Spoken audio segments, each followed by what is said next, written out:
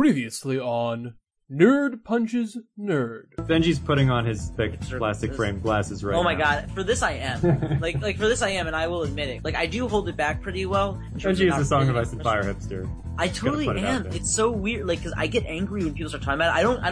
I don't show it outwardly wild. But you know that thing, the Rage of Thrones thing that said, I read the fucking book!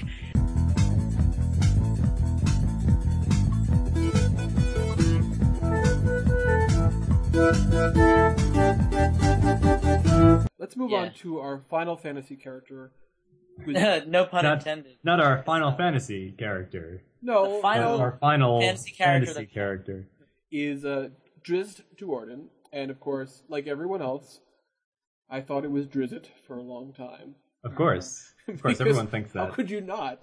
Even though in like one of the first books, Salvatore actually like makes fun of people who pronounce it Drizzt. Yeah. Right? There's some reference. He's like where he meets some humans. Because he's an elf and he hangs out. He's like grows up in this elf city, and then eventually like he makes it to the human civilization, and the humans are like, "So your name is Drizzt?" And he's like, "No, it's not Drizzt. It's Drizzt." Yeah, idiot. God, idiot. I don't understand. I'm a dark elf. Man. God. I'm like the original goth. I was literally born without light. And with dark skin. Yeah, he's such a goth. You know, Drizzt... He's got a giant Black Panther. That's true. He's total goth. True. You know, one of my friends in high school, I turned him on to some of the R.A. Salvatore books, with the Drizzt R.A. Salvatore books, and he would always make the jokes about like the phrases that R.A. Salvatore would repeat, and he's so right. And he said one of them he said that he was repeated was 600 pounds of panther. That's what he would say all the time. And what's it called? And he wielded. What did he say about? I just meant a mighty Aegis fan or Fang or whatever the name of his warhammer was. Right. But they would say that. They'd also talk about Drizzt. It probably should be pronounced Aegis. Yeah, or probably. Aegis, right? Aegis. Well, it's a Greek word. It's the. Is it Greek or Latin? It's the shield that Athena had. That basically that's what it was. I know in Latin the AE diphthong is pronounced E, like a long E. Oh, well, I'd have to look up the specific derivation. Well, hold on. So let me continue with this. So I mean, and the other repeated phrase is like looked into is like lavender orbs. You know, his eyes, his lavender eyes. But here's the thing. One of the reasons I wanted to pick him, you know, and think about it in hindsight, I don't know if people who know the Dungeons and Dragons books or Dungeons and Dragons fans, if they would, plenty would pick him, but there might be some people who might be like mad about it. They think that someone from Dragonlance is more important, or someone from Forgotten Realms. I think R.A. Salvatore might have some of those successful books out of any of these people, so maybe it's a little different. And some people, would go to Drizzt, but still, you know, like, is he the Dungeons and Dragons icon or character? You know, why do you choose that? One of the reasons I wanted to do it is that even though I like some of R.A. Salvatore's writing, but a lot of it's kind of you know, like it's just not such great writing. Well, it's just some cool stuff happens. Sure. No matter what, I really like Drizzt as a character. Like, I really like him. He's cool. Like, yeah. He's a badass character, and what's interesting about him is that he comes from this, not just that he comes from this evil place and is good or whatever, which is cool. It's cool he has to develop his own code and all that stuff, and that he does think differently. But at the same time, it's also like, he's very, like, he's an outcast. I mean, that, you know, he's really an outcast from his society. He's outcast everywhere. So he's kind of this, like he is kind of this goth character in a certain sense, like, nobody accepts me. Though he doesn't really complain about it a ton. But it's interesting because, you know, the people who know him, the people who, like, really decide to know him are like, oh, this guy's legit. Like, he's like the true meaning of, like, someone honorable or whatever. Like, he's the real deal. But the thing is, he's almost always an outcast wherever he goes. He doesn't really, I see, I don't know how far ahead with some of the books, what's happened with him, but he doesn't, like, frequently, like, lead whole armies behind him or anything like that. Or even lead people. He's not even necessarily the leader. He's just, but everyone respects his opinion.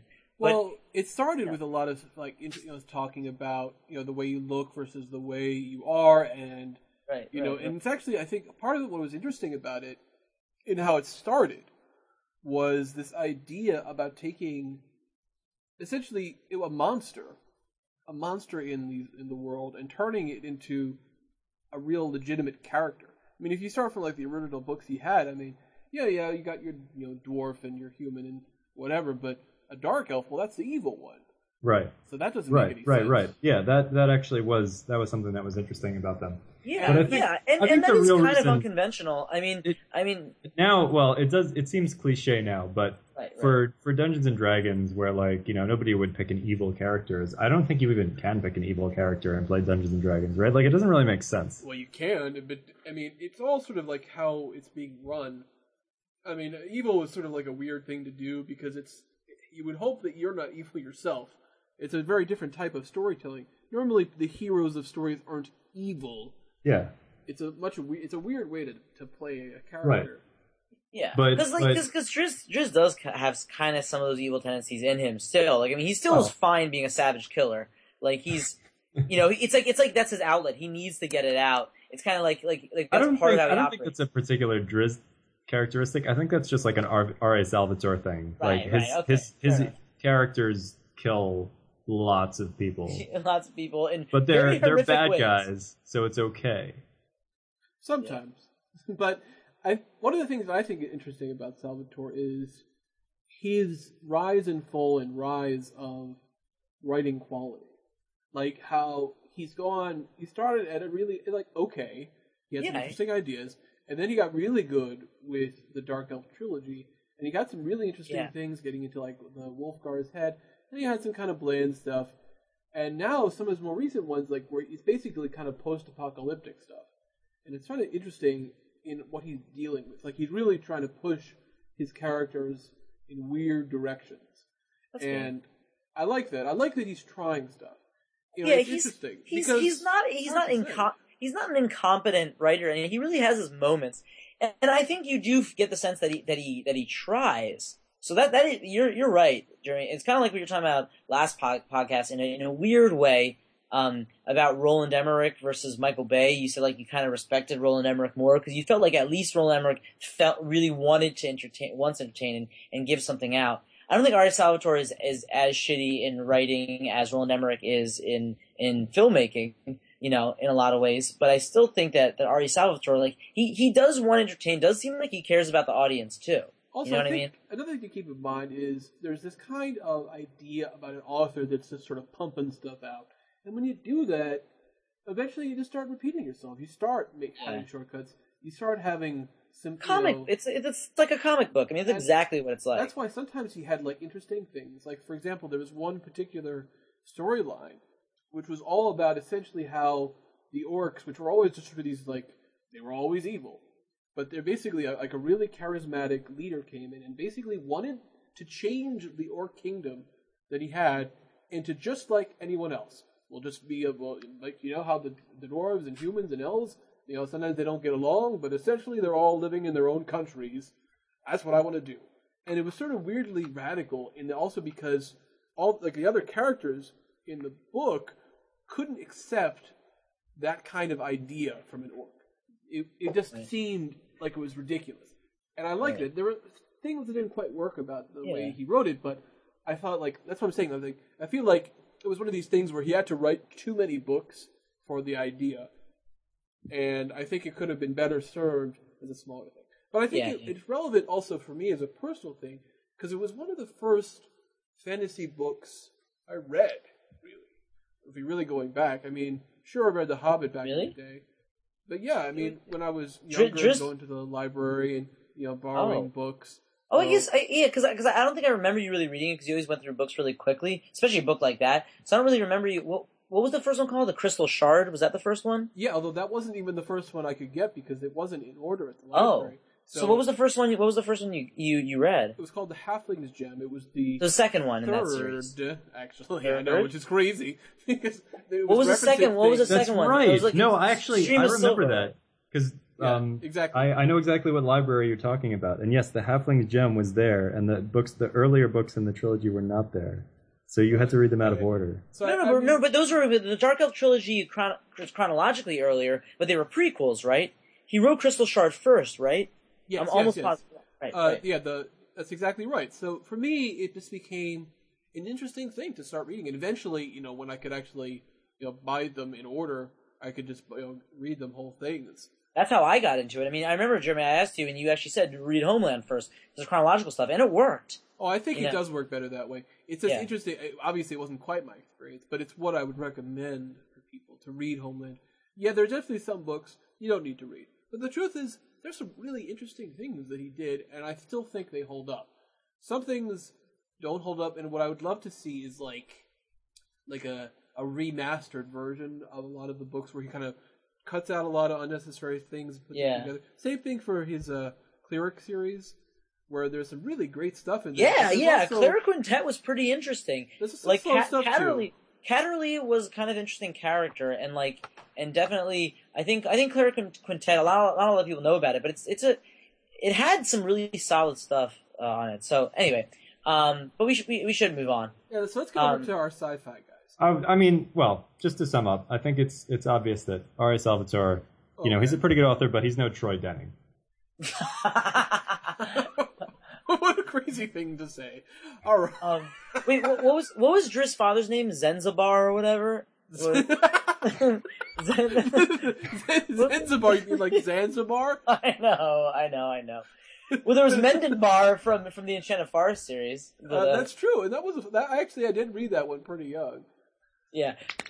So anyway, now that we've spent all our time talking about fantasy and we have no time to talk about anything else, let's talk about it. Very obviously, Darth Vader should be in there for the sci-fi stuff. Star Wars, just the thing you got to put in there. I was like, we got to do that. Oh well, hold on, but actually, before I get that, let me just quickly say the father's name was Zach Nathan. But okay, good. I knew it was a Z. The thing about the Star Wars is actually the parallel here. The parallel is sort of to Lord of the Rings, also for us, right? Because none of us are huge Lord of the Rings nerds, although Sam gets farther. And I'm more of a nerd for the movies, but anyway. Yeah, definitely. And you're the nerd for the movies than I am for any of it. Right. Whereas with like Star Wars, I like the series, and I like sort of the thinking about the world, but I haven't really read any of the books, other than some novelizations of the movies. But I've really you haven't read you've read some of the books, expanded Star Wars universe novels. Jeremy, I remember you talked about this on another podcast, but I remember there being books of Star Wars like Luke Skywalker or someone. I had one book. No, Young Jedi and all of that, and I did not like it. I tried reading it, and I just Clone I didn't like it. Invasion or something. I don't remember that one. I don't know. I mean, I think that's the original, the prequel stuff. No, not the prequel stuff. There was before the prequels ever existed. There were rules about that took place after the original Star Wars stuff. That was about clone armies and stuff. I had a friend who basically recommended this, like what they called Old Republic trilogy, which was about like the guy who invented the new way of doing the Sith stuff, and it was actually pretty good. So I like that, but it's just one of those things that maybe if I actually were to try reading some of those books now, I would. But I never really got into. No, you wouldn't like them now. But I will say it's too late. your tastes have matured to the point that like there's no way that you could enjoy these books. Well, I think there are parallels of Star Wars to Lord of the Rings in that they're hugely popular and hugely influential. Even if, of course, Star Wars itself is also stealing from things like Samurai and Kurosawa and but Star Wars managed to be its own. Star Wars managed to be its own universe, though. I mean, once again, you can make the same complaint about Lord of the Rings in a lot of ways. I mean, it's a synthesis. I think it's an effective synthesis of different mythologies and stories and blah blah blah. And I think it's interesting what you could do with it because I definitely watched it in a weird way. I saw the first movie when I was very young, maybe 6 or so. I totally did not understand what was happening. I thought that they blew up Earth in the movie. I thought I had like a nightmare once about it. It was just really. Yeah, well, I mean, I didn't think they did it in real life. I thought it was in the movie because I didn't really understand. I actually saw Return of the Jedi before I saw the other 2 Star Wars movies, and I had no fucking idea what was going on. I don't know how old I was. How could you? I was young and I was just lost. Well, I saw Empire Strikes Back first, and then Return of the Jedi, and then I saw Star Wars afterwards. But it really sucked because, I think before I watched it, or maybe before we finished it, because I remember seeing it as a family movie. Our mom like, I guess, spoilers, she told me that Darth Vader was Luke's, dad. Oh, no! I spoiled it for everyone! She, you know,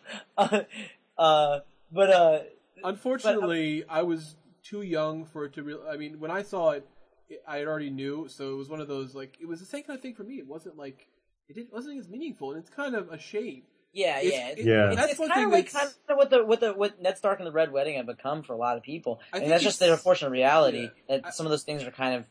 Yeah. I think it's easier now, especially when you have nerdier parents, where people like try to hide their kids from finding out about this stuff, and they'll actually show it to them in the order. Yeah, because our mom just I mean, she was just talking to me. It's like, but you know that Darth Vader's actually Luke's father, whatever it was. And I wasn't mad, but it just didn't have an impact. Well, how could you be mad if you didn't know my parents anything? spoiled that for me also. They just kind of. Isn't that a thing that parents just did with kids before the 80s? Care about spoilers. I mean, like when the Star Wars movies were coming out, of course, like that was a big deal.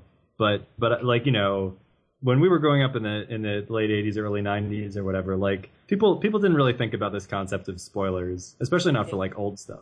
Right. Well, it was just like, and Luke Skywalker's father is Darth Vader. You'll see when you watch the movie. It's cool. You'll see when you watch the movie. I mean, so it happened. They blow up Alderaan. You'll see when they watch the movie. Oh yeah, so the movie ends and they blow up the Death Star. Oh, you don't know what that means? You'll see when you watch the movie. It's fun. Yeah. Well. I mean, the thing is that I mean, I had more of a connection to the scene, you know, in the end of Return of the Jedi when Darth Vader's looking between. Between the it's one of the most powerful scenes between like the Emperor and Luke, and like you really feel it. It's really visceral. You like feel what he's feeling. The physical acting and the way it was filmed, and the music were all great, and that's how I know that Lucas isn't just a terrible director. Yeah, purely and simple. It's just that, you know, he just used terrible directing on the prequels essentially because he didn't direct. He just watched through a monitor and said, "Okay, good." Yeah. He said, "You guys walk from point A to point B, and I'll sit here and watch you on the green screen." I mean, that's the thing. That's actually even though we were just talking about this with Game of Thrones, like really honestly, Darth Vader is pretty much the best person to represent Star Wars if you're going to show it. Like, is anyone better? Some people might choose other people and see like, oh, that's good. Right. But Darth Vader is like, it's kind of the same thing as Gollum in a lot of ways. That in fact he does get corrupted, but he is kind of complex. First of all, he looks the coolest out of anyone, so there's the aesthetic part of it, you know, but he represents something really interesting. He's a very mysterious character. He still is, even the prequels I don't think took away the mystery of his character. But also, you know, I agree with that. we don't know about like his rise and everything like that, and when he was and who was he? Like he kind of ran the Empire, but he didn't exactly. No, so, I mean, it was interesting because I mean the truth is, if you look at the way the movies were put together, it was not all planned. I mean, yes, by the time the prequels came out, he did have a specific plan in mind. But the first movie was meant to be standalone. The studios thought it would fail. It did not fail at all, of course. And the fact that Lucas basically paid for it and got you basically got money off of it that the studios didn't get, and that's what helped him make everything else. He made so much money off of that. And he basically asked for the toys. He asked for the rights to the toys, and the studio's like, "Why the hell do we care about that?" Anyway, that is a mistake no studio has ever made again. No, that was it. Right, because he made his. They learn real quick. Yeah. Well, I was going to say, like, if you look at the first movies, you know, Darth Vader's really he's just the evil guy. But of course, once they said, "I'm going to make a second and third," then it became, wait a minute, we can do something here. That's why it became a redemptive arc for Darth Vader at the same time. So it's sort of the two cross arcs of Luke Skywalker and Darth Vader. It's the Luke Skywalker becoming the hero to save the day and redeeming his father. It's sort of like the two things happening, which is why it's interesting. Well, that's a good point because in fact when you watch Star Wars and you think and you like because you kind of assume that he had the story arc all along, but it's kind of clear he didn't. Like if you really look at it that way, I didn't think about that because if you look at how Darth Vader talks, he talks about Luke Skywalker. He's just talking about the bad guy trying to get the hero. That's the thing. So all right, well, let's move on to our next sci-fi guy. Let's call him Neo. Whoa. Yeah. Right. You know, part of it is that the Matrix, though it did fuck up on itself, and it kind of deserves, you know, some of the hate it gets. I don't like it. It does seem like people kind of forget and kind of don't realize, unless they really get into it, how brilliant the Matrix is. How fucking brilliant. The first movie amazing. Is still one of the greatest movies ever. Like just in so many ways. And then the Animatrix was, even though that wasn't exactly Wachowski brothers, except for one, maybe they had like 2 films made with it. The Animatrix is a real artistic masterpiece. I really hold that. A couple of them, you probably leave a couple of those movies, but the Animatrix is brilliant. I mean, do you guys agree with me about that? Yes. Oh yeah, for sure. I think also part of the reason why the Matrix is important, not just to us, but in general to sci-fi, is that it finally opened the door for interesting, intelligent storytelling in the sci-fi realm. Oh, once again, that was there in the books. Actually for a long time. There's a long tradition of that. Definitely, but think about how campy things used to be with all that. I mean, Star Wars was sort of like the pinnacle of... Star Wars was the shift. Star Wars was like Lord of the Rings shift. I don't think it was really the Matrix that started that. I think it was you know, I mean, all the movies that have been made based on like Philip K. Dick books, and Blade Runner was really the first. Yeah, but that was in the early '80s, and then there was nothing. There was no thing. Okay, I mean, you guys really both have a point about it. I mean, there have been interesting things. It's kind of like just that the Matrix really represented a real good culmination of that to then open up another door. You know what I mean? Mm-hmm. So there were some interesting things going on, but the Matrix was the way of, you know, bridging the gap. So like, you know, you could compare it maybe like, you know, alternative music or indie music or whatever was growing in the 80s, you know, before grunge. And grunge was kind of growing anyway. Nirvana was by no means the only grunge band, but Nirvana had that bridge going on that their songs were, people say, catchy. You know what I mean? Right. So I think the Matrix is like Nirvana. In that no, but I think it's good. In more ways than one. I think you have a very good point. And of course, the image that we have here is also known. It's the apotheosis image. It's the image of Neo realizing that he has control over a system that has rules, but he now knows how to change them. That was actually, isn't that image from the second movie? No. Or is it from the first one? That is from the first one. Trust me, it's from the first movie. And I think that's very important because it makes... Because he has multiple... The other thing that's cool about the Matrix, he has multiple moments like that, but it keeps getting broken down, and that's the ultimate moment. Right. You know what I mean? That's right. He has the growth. And it's so great. Like, they do it so well. They build it up so well. Because he keeps hitting a level... It's just like, is it perfect? I don't know. What the hell is a perfect movie? It's not perfect, but it holds up well. I mean, that movie came out, like 14 years ago or something? 1999. Yeah. And it's, like, a lot of movies, like, you think, like, wow, this movie's amazing. And then, like, you watch it a few years later and it just doesn't have the same impact. But The Matrix really holds up. The first one. It's just a well put together movie. And it's everything, but like, it's just cool. And it has so many... And I love the villain. I love Agent Smith. Oh yeah, I think he's amazing. He's one of the best movie villains. You're right. Hands down. Oh, it's fantastic. Hands down, and just because also Hugo Weaving is just the man. Hugo Weaving, but he's so good at it. Like that the way he talks, you know, this whole thing, and it's not campy, and they really do a good job of making it exciting, aesthetically pleasing. You know, having really good acting, having really good story, and then on top of that, having that sort of like metaphysical thing going on without beating you over the head with it. It kind of builds up and it takes you on that whole journey, and it's beautiful. Like it's a gorgeous. Everything is just so good. Yeah. You know, even just like I always love the scenes where like they have they have like the way they did the cell phones, that they picked the perfect cell phones for it. But also, like, you know, when, like, he opens up Neo opens up, like, the package at the beginning of the story. He gets a package, and it's the cell phone. Yes, and it's a phone. And then the phone rings. Oh, my God, it's so cool. It's awesome. So cool. Like, it's amazing. It is, like, the way they, like, and once again, they do this, like, step-by-step thing that's, like, I'm almost crying right now because of how beautiful the Matrix is. Well, okay, so let me tell you an interesting little story. Yeah. If you remember my old roommate, Bilfords. Bilfords had his, basically, Bilfords' girlfriend, who is... Bilfords? That is amazing, Jeremy. That's not his real name. It's sanitized That's for your like the protection. best name to pick about like a former roommate if you don't want to talk about the former roommate. You're like, so Bilfords' girlfriend, who is now his wife, had not seen The Matrix or the sequels. And Bilford had The Matrix. I had all three, because whatever. I still like a lot of 2, and 3, if you cut out the Zion parts, is still pretty okay.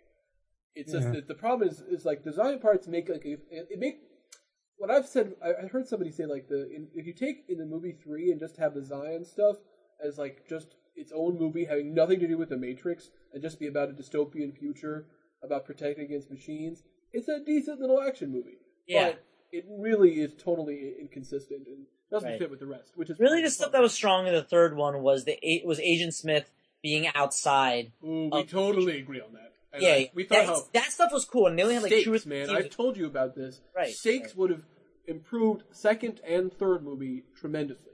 But we don't have to get into that because there's a lot we could talk about. And if we were going to get into Matrix, I'd rather like have a podcast just about Matrix stuff. Right, I just want to get into the story because she hadn't seen it, and he was like, I don't know if I want to see this movie, the nerdy thing.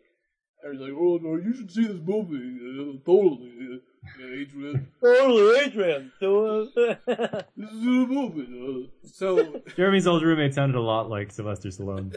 He was Sylvester Stallone. Whoops. I said too much. Jeremy, you weren't supposed to tell him that he was hunkering out in D.C. So, of course, and they were watching it, and I said, well, I'm going to watch it. Love this movie. And I hadn't seen it in a little while, so we all watched it, and, a lot of silence through it, a couple gasps here and there. Afterward, she just sort of like not saying anything, and he's like, what'd you think? Well, that was really good. That was really good. Yeah. It's and that's the thing, because the people talk shit because of the second and third ones, and they once again, the Wachowski brothers... She had heard about that. That's what I'm saying. She had heard, like, oh, well, doesn't it get stupid?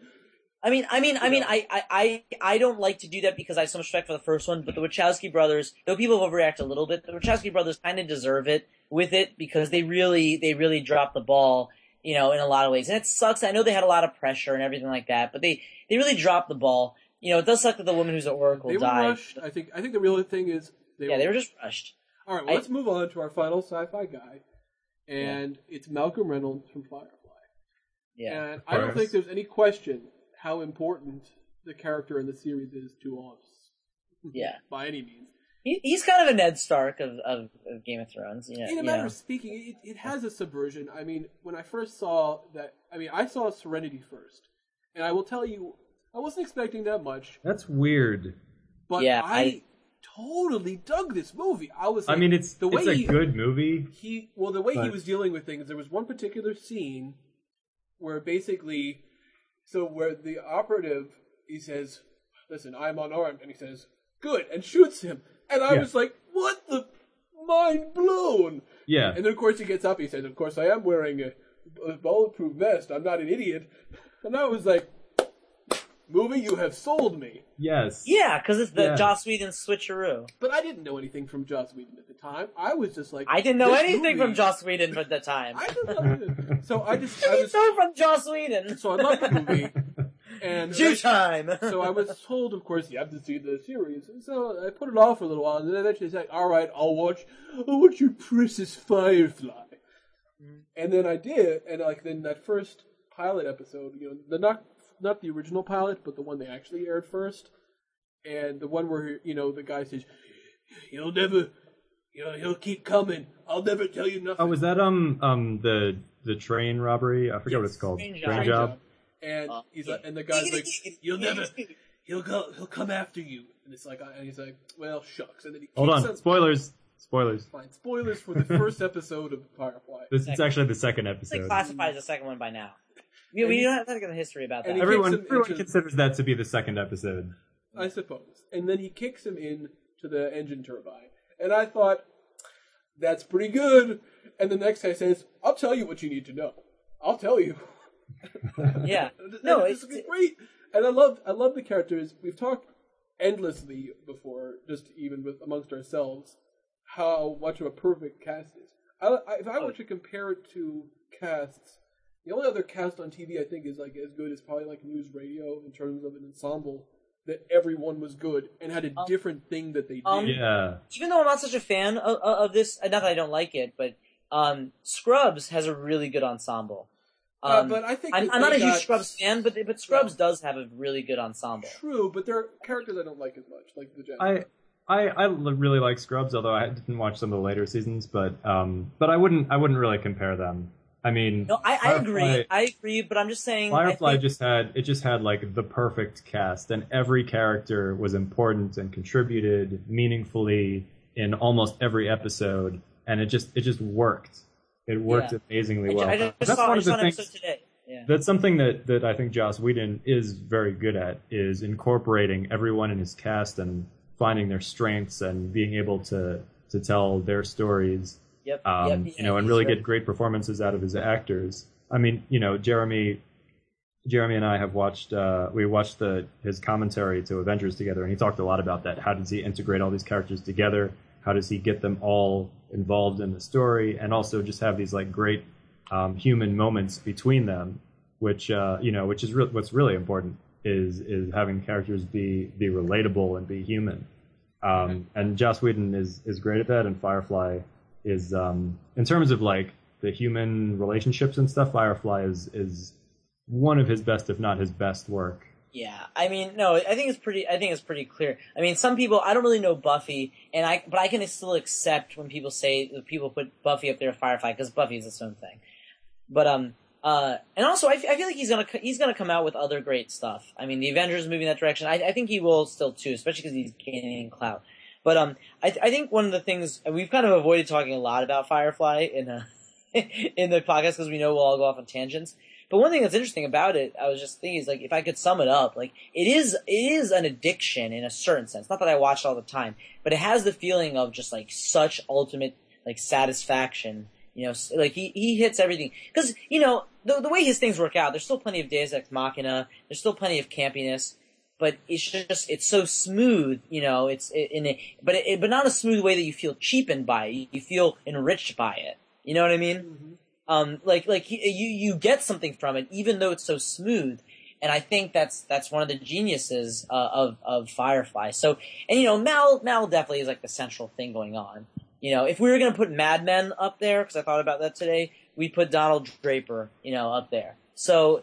It's the same thing. Maybe you could put River up on there, and for a fan favorite, a lot of people love Jane a lot. You could put Jane up there as the icon. But I just think Malcolm was more singular and representative. Yeah, well, he's sort of like the iconic character. I think one of the things that's amazing about Firefly, even though it was only 14 episodes, is that every single episode, even the weaker episodes, have classic moments and classic lines that the fans remember and will quote endlessly. Like there's not a single one of those episodes is just like filler or is like empty of those like memorable moments and just the great scenes and stuff. Well, Sam, you said it once, which I think is true. You said that not all of the episodes are on the same quality or are amazing, but you said that there are a number of episodes that are just really, really, really fantastic. Yeah. That are just so amazing that you're like, what was that? For example.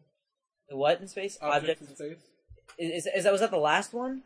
Or was that the one where that's Out of Gas. That one was another one too. Out of Gas was Out of Gas is a great episode. Unbelievably good. My absolute favorite one is what's it called? What's the one where they rob the medical supplies from the hospital? Ariel, yeah. I think that's my favorite one. That one's so amazing.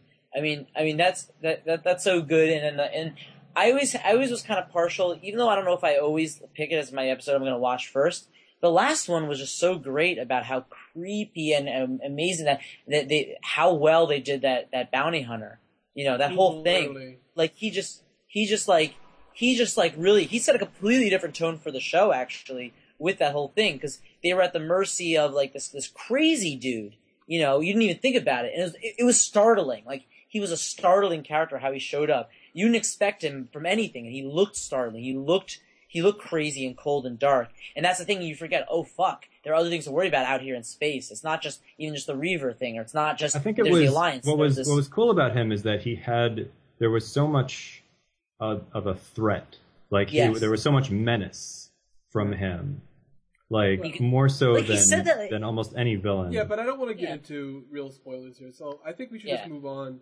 Yeah. And let's talk about. All right. Before we move on from the sci-fi stuff, I just want to point out that, and I was not involved in picking these pictures. That was all Jeremy and Benji. So I noticed that one thing that's not on there. We had you in mind. Of course. One thing that's not on there is Star Trek. Right. I thought about that. And of course Star Trek is like a classic sci-fi thing, and we've all watched tons of Star Trek, and we even made fun of Star Trek. On several podcasts we've talked about Star Trek, and we all like Star Trek, and we all, of course we do. But I think it's also about what we think represents what is going on here, because the problem is like, for example, I could wax rhapsodic about a lot of Deep Space Nine, and I have all these stupid Star Trek books, and it's there. But the truth is, Star Wars had an earlier impact on me, and The Matrix and Firefly had more relevant ones. Mm-hmm. That's just how it was for me. Yep. I'm sure for other people it was different, but I think we can all. Sorry to interrupt. I think all three of us can agree, and we can accept that Star Trek is like a legitimate thing to be into. Like we all respect it. We all like a bunch of parts in it, and we all understand why people get into it, and it's a legitimate thing. Like they really. Star Trek it's kind of like Star Wars or Lord of the Rings in that it's a nerdy thing that has become so mainstream popular that you can be into it and not be nerdy. And still nerds can be nerds in it and also be legitimate fucking nerds. For sure. Yeah. Of course. I mean, they kind of set the tone or like for a lot of nerds. Exclusionary nerds. For example, I'm not really such a fan of the original series, your Kirks and such. And therefore, these new movies I found fun, but I don't particularly care about the characters, and I haven't seen very many of the original movies. So it's just one of those, like, okay, I'll appreciate them for what I know of them. I cared a lot more about the Next Generation and Deep Space Nine stuff. Yeah. But anyway, let's move on.